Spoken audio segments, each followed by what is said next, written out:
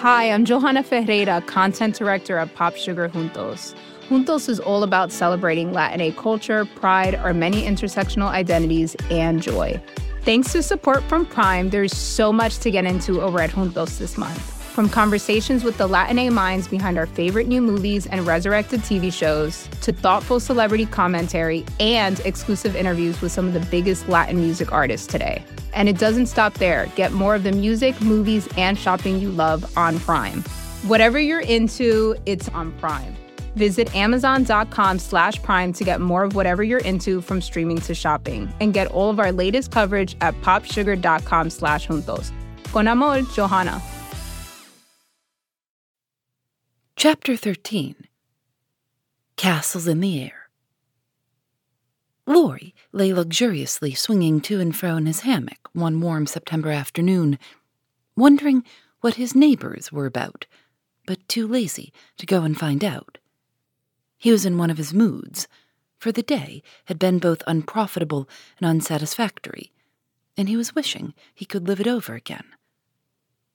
The hot weather made him indolent, and he had shirked his studies, tried Mr. Brooks' patience to the utmost, displeased his grandfather by practicing half the afternoon, frightened the maidservants half out of their wits by mischievously hinting that one of his dogs was going mad.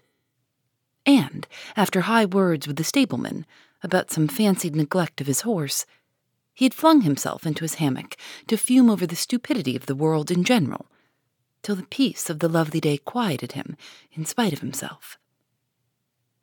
Staring up into the green gloom of the horse-chestnut trees above him, he dreamed dreams of all sorts, and was just imagining himself tossing on the ocean in a voyage round the world, when the sound of voices brought him ashore in a flash. Peeping through the meshes of the hammock, he saw the Marches coming out, as if bound on some expedition. What in the world are those girls about now? Thought Laurie, opening his sleepy eyes to take a good look, for there was something rather peculiar in the appearance of his neighbors. Each wore a large flapping hat, a brown linen pouch slung over one shoulder, and carried a long staff. Meg had a cushion, Jo a book, Beth a basket, and Amy a portfolio. All walked quietly through the garden, out at the little back gate, and began to climb the hill that lay between the house and river. "Well, that's cool," said Laurie to himself, "to have a picnic and never ask me. They can't be going in the boat, for they haven't got the key. Perhaps they forgot it. I'll take it to them and see what's going on." Though possessed of half a dozen hats, it took him some time to find one. Then there was a hunt for the key, which was at last discovered in his pocket, so that the girls were quite out of sight when he leaped the fence and ran after them. Taking the shortest way to the boathouse, he waited for them to appear, but no one came, and he went up the hill to take an observation. A grove of pines covered one part of it, and from the heart of this green spot came a clearer sound than the soft sigh of the pines or the drowsy chirp of the crickets. "Here's a landscape," thought Laurie, peeping through the bushes and looking wide awake and good-natured already. It was a rather pretty little picture, for the sisters sat together in the shady nook, with sun and shadow flickering over them, the aromatic wind lifting their hair and cooling their hot cheeks, and all the little wood people going on with their affairs, as if these were no strangers, but old friends. Meg sat upon her cushion, sewing daintily with her white hands, and looking as fresh and sweet as a rose in her pink dress among the green. Beth was sorting the cones that lay thick under the hemlock nearby, for she made pretty things with them. Amy was sketching a group of ferns, and Jo was knitting as she read aloud. A shadow passed over the boy's face as he watched them, feeling that he ought to go away because uninvited, yet lingering because home seemed very lonely, and this quiet party in the woods most attractive to his restless spirit. He stood so still that a squirrel, busy with its harvesting, ran down a pine close beside him, saw him suddenly and skipped back, scolding so shrilly that Beth looked up, espied the wistful face behind the birches, and beckoned with a reassuring smile. "May I come in, please, or shall I be a bother?" he asked, advancing slowly. Meg lifted her eyebrows, but Jo scowled at her defiantly and said at once, "Of course you may. We should have asked you before, only we thought you wouldn't care for such a girl's game as this." "I always like your games, but if Meg doesn't want me, I'll go away." "I've no objection if you do something. It's against the rules to be idle here," replied Meg gravely but graciously. "Much obliged. I'll do anything if you'll let me stop a bit, for it's dull as the desert of Sahara down there. Shall I sew, read, cone, draw, or do all at once? Bring on your bears, I'm ready." And Laurie sat down with a submissive expression, delightful to behold. "Finish this story while I set my heel," said Jo, handing him the book. "Yes, ma'am," was the meek answer as he began, doing his best to prove his gratitude for the favor of admission into the Busy Bee Society. The story was not a long one, and when it was finished he ventured to ask a few questions as a reward of merit. "Please, ma'am, could I inquire if this highly instructive and charming institution is a new one?" "Would you tell him?" asked Meg of her sisters. "He'll laugh," said Amy warningly. "Who cares?" said Jo. "I guess he'll like it," added Beth. "Of course I shall. I give you my word I won't laugh. Tell away, Jo, and don't be afraid." "The idea of being afraid of you? Well, you see, we used to play Pilgrim's Progress, and we've been going on with it in earnest all winter and summer." "Yes, I know," said Laurie, nodding wisely. "Who told you?" demanded Jo. "Spirits." "No, I did. I wanted to amuse him one night when you were all away, and he was rather dismal. He did like it, so don't scold, Jo," said Beth meekly. "You can't keep a secret. Never mind, it saves trouble now." "Go on, please," said Laurie, as Jo became absorbed in her work, looking a trifle displeased. "Oh, didn't she tell you about this new plan of ours? Well, we have tried not to waste our holiday, but each has had a task and worked at it with a will. The vacation is nearly over, the stints are all done, and we are ever so glad that we didn't dawdle." Yes, I should think so, and Laurie thought regretfully of his own idle days. "Mother likes to have us out of doors as much as possible, so we bring our work here and have nice times. For the fun of it, we bring our things in these bags, wear the old hats, use poles to climb the hill, and play pilgrims, as we used to do years ago. We call this hill the Delectable Mountain, for we can look far away and see the country where we hope to live sometime." Jo pointed, and Laurie sat up to examine. For through an opening in the wood one could look across the wide blue river, the meadows on the other side, far over the outskirts of the great city, to the green hills that rose to meet the sky. The sun was low, and the heavens glowed with the splendor of an autumn sunset. Gold and purple clouds lay on the hilltops, and rising high into the ruddy light were silvery white peaks that shone like the airy spires of some celestial city. "How beautiful that is," said Laurie softly, for he was quick to see and feel beauty of any kind. "It's often so, and we like to watch it, for it is never the same, but always splendid," replied Amy, wishing she could paint it. "Jo talks about the country where we hope to live sometime. The real country, she means, with pigs and chickens and haymaking.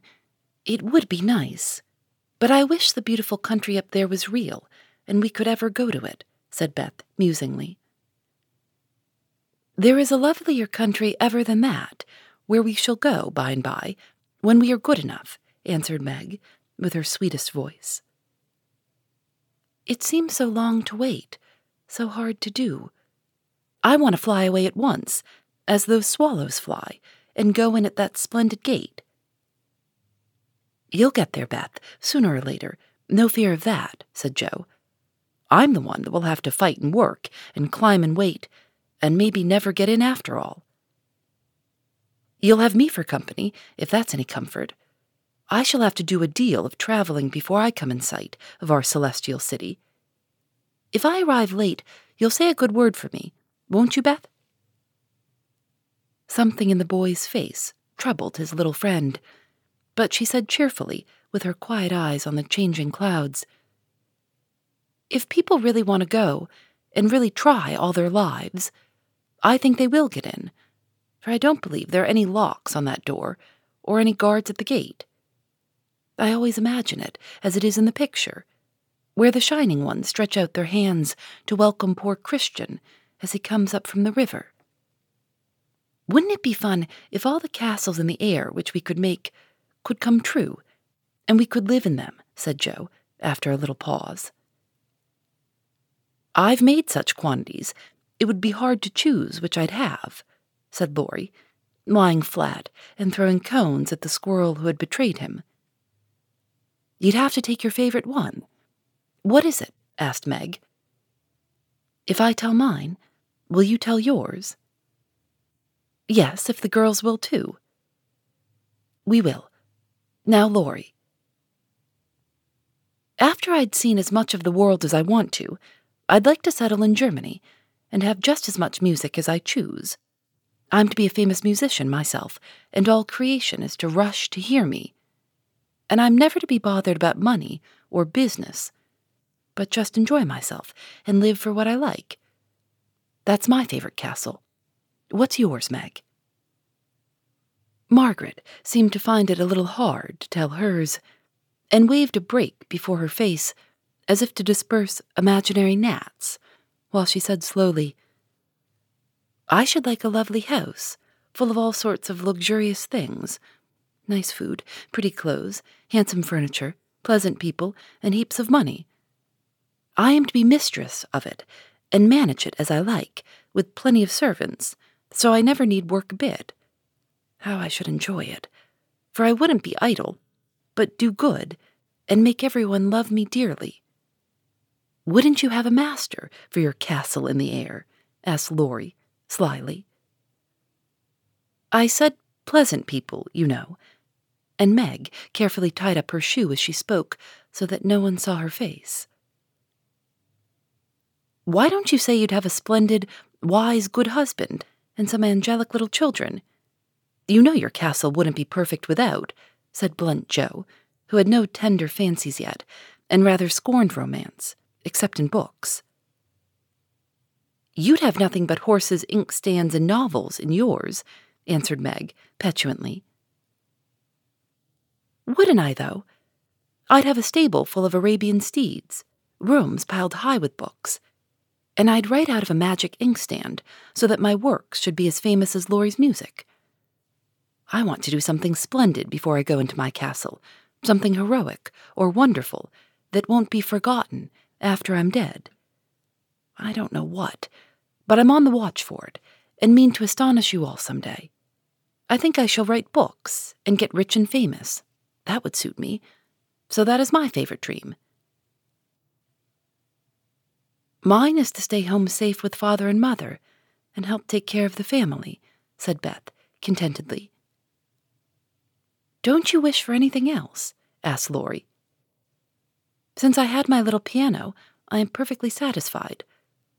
I only wish we may all keep well and be together, nothing else." "I have ever so many wishes, but the pet one is to be an artist and go to Rome and do fine pictures and be the best artist in the whole world," was Amy's modest desire. "We're an ambitious set, aren't we? Every one of us, but Beth wants to be rich and famous and gorgeous in every respect. I do wonder if any of us will ever get our wishes," said Laurie, chewing grass like a meditative calf.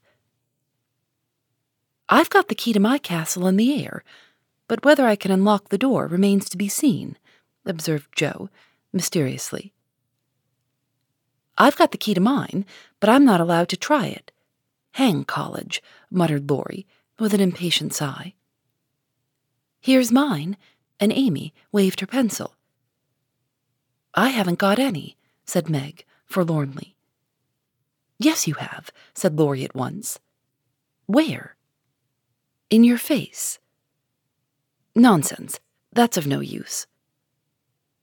Wait and see if it doesn't bring you something worth having, replied the boy, laughing at the thought of a charming little secret which he fancied he knew. Meg colored behind the brake, but asked no questions, and looked across the river with the same expectant expression which Mr. Brooke had worn when he told the story of the night. If we are all alive 10 years hence, let's meet and see how many of us have got our wishes, or how much nearer we are then than now, said Jo, always ready with a plan. Bless me, how old I shall be, 27, exclaimed Meg, who felt grown up already, having just reached 17. You and I will be 26, Teddy. Beth, 24, and Amy, 22. What a venerable party, said Jo. I hope I shall have done something to be proud of by that time, but I'm such a lazy dog. I'm afraid I shall dawdle, Jo. You need a motive, Mother says, and when you get it, she is sure you'll work splendidly. Is she? By Jupiter, I will, if I only get the chance, cried Laurie, sitting up with sudden energy. I ought to be satisfied to please Grandfather, and I do try, but it's working against the grain, you see, and comes hard. He wants me to be an India merchant, as he was, and I'd rather be shot. I hate tea and silk and spices, and every sort of rubbish his old ships bring, and I don't care how soon they go to the bottom when I own them. Going to college ought to satisfy him, for if I give him 4 years, he ought to let me off from the business. But he's set, and I've got to do just as he did, unless I break away and please myself, as my father did. If there was anyone left to stay with the old gentleman, I'd do it tomorrow. Laurie spoke excitedly, and looked ready to carry his threat into execution on the slightest provocation, for he was growing up very fast, and in spite of his indolent ways, had a young man's hatred of subjection, a young man's restless longing to try the world for himself. I advise you to sail away in one of your ships, and never come home again till you have tried your own way, said Jo, whose imagination was fired by the thought of such a daring exploit, and whose sympathy was excited by what she called Teddy's wrongs. That's not right, Jo. You mustn't talk in that way, and Laurie mustn't take your bad advice. You should do just what your grandfather wishes, my dear boy, said Meg in her most maternal tone. Do your best at college, and when he sees that you try to please him, I'm sure he won't be hard on you or unjust to you. As you say, there's no one else to stay with and love him, and you'd never forgive yourself if you left him without his permission. Don't be dismal or fret, but do your duty, and you'll get your reward, as good Mr. Brooke has, by being respected and loved. What do you know about him? Asked Laurie, grateful for the good advice, but subjecting to the lecture, and glad to turn the conversation from himself after his unusual outbreak. Only what your grandpa told us about him, how he took good care of his own mother till she died, and wouldn't go abroad as tutor to some nice person because he wouldn't leave her, and how he provides now for an old woman who nursed his mother and never tells anyone, but is just as generous and patient as good as he can be. So he is, dear old fellow, said Laurie heartily, as Meg paused, looking flushed and earnest with her story. It's like Grandpa to find out all about him without letting him know, and to tell all his goodness to others so they might like him. Brooke couldn't understand why your mother was so kind to him, asking him over with me and treating him in her beautiful, friendly way. He thought she was just perfect and talked about it for days and days, and went on about you all in flaming style. If ever I do get my wish, you'll see what I'll do for Brooke. Begin to do something now by not plaguing his life out, said Meg sharply. How do you know I do, miss? I can always tell by his face when he goes away. If you've been good, he looks satisfied and walks briskly. If you've plagued him, he's sober and walks slowly, as if he wanted to go back and do his work better. Well, I like that. So you keep an account of my good and bad marks in Brooke's face, do you? I see him bow and smile as he passes your window, but I didn't know you'd got up a telegraph. We haven't. Don't be angry, and oh, don't tell him I said anything. It was only to show that I cared how you got on. And what is said here is said in confidence, you know, cried Meg, much alarmed at the thought of what might follow from her careless speech. I don't tell tales, replied Laurie, with his high and mighty air, as Joe called a certain expression which he occasionally wore. Only, if Brooke is going to be a thermometer, I must mind and have fair weather for him to report. Please don't be offended. I didn't mean to preach or tell tales or be silly. I only thought Joe was encouraging you in a feeling which you'd be sorry for by and by. You are so kind to us. We feel as if you were our brother, and say just what we think. Forgive me, I meant it kindly. And Meg offered her hand with a gesture both affectionate and timid. Ashamed, Laurie squeezed the kind little hand and said frankly, I'm the one to be forgiven. I'm cross and have been out of sorts all day. I'd like to have you tell me my faults and be sisterly, so don't mind if I am grumpy sometimes. I thank you all the same. Bent on showing that he was not offended, he made himself as agreeable as possible, wound cotton for Meg, recited poetry to please Joe, shook down cones for Beth, and helped Amy with her ferns, proving himself a fit person to belong to the Busy Bee Society. In the midst of an animated discussion on the domestic habits of turtles, one of those amiable creatures having strolled up from the river, the faint sound of a bell warned them that Hannah had put the tea to draw, and they would just have time to get home to supper. May I come again? Asked Laurie. Yes, if you are good and love your book, as the boys in the primer are told to do, said Meg, smiling.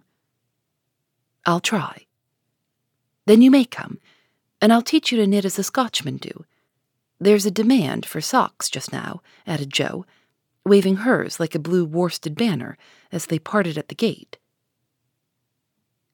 That night, when Beth played to Mr. Lawrence in the twilight, Laurie, standing in the shadow of the curtain, listened to the little David, whose simple music always quieted his moody spirit, and watched the old man, who sat with his gray head on his hand, thinking tender thoughts of the dead child he had loved so much. Remembering the conversation of the afternoon, the boy said to himself, with the resolve to make the sacrifice cheerfully, I'll let my castle go, and stay with the dear old gentleman while he needs me, for I am all he has. More to-dos, less time, and an infinite number of tools to keep track of. Sometimes doing business has never felt harder, but you don't need a miracle to hit your goals. You can just use HubSpot, because their all-in-one customer platform can make growing your business infinitely easier. Imagine this: high-quality leads, fast closing deals, wildly happy customers, and more benchmark-breaking quarters. It's not a miracle, it's HubSpot. Visit HubSpot.com to get started today. Phoebe Reads a Mystery is recorded in the studios of North Carolina Public Radio, WUNC.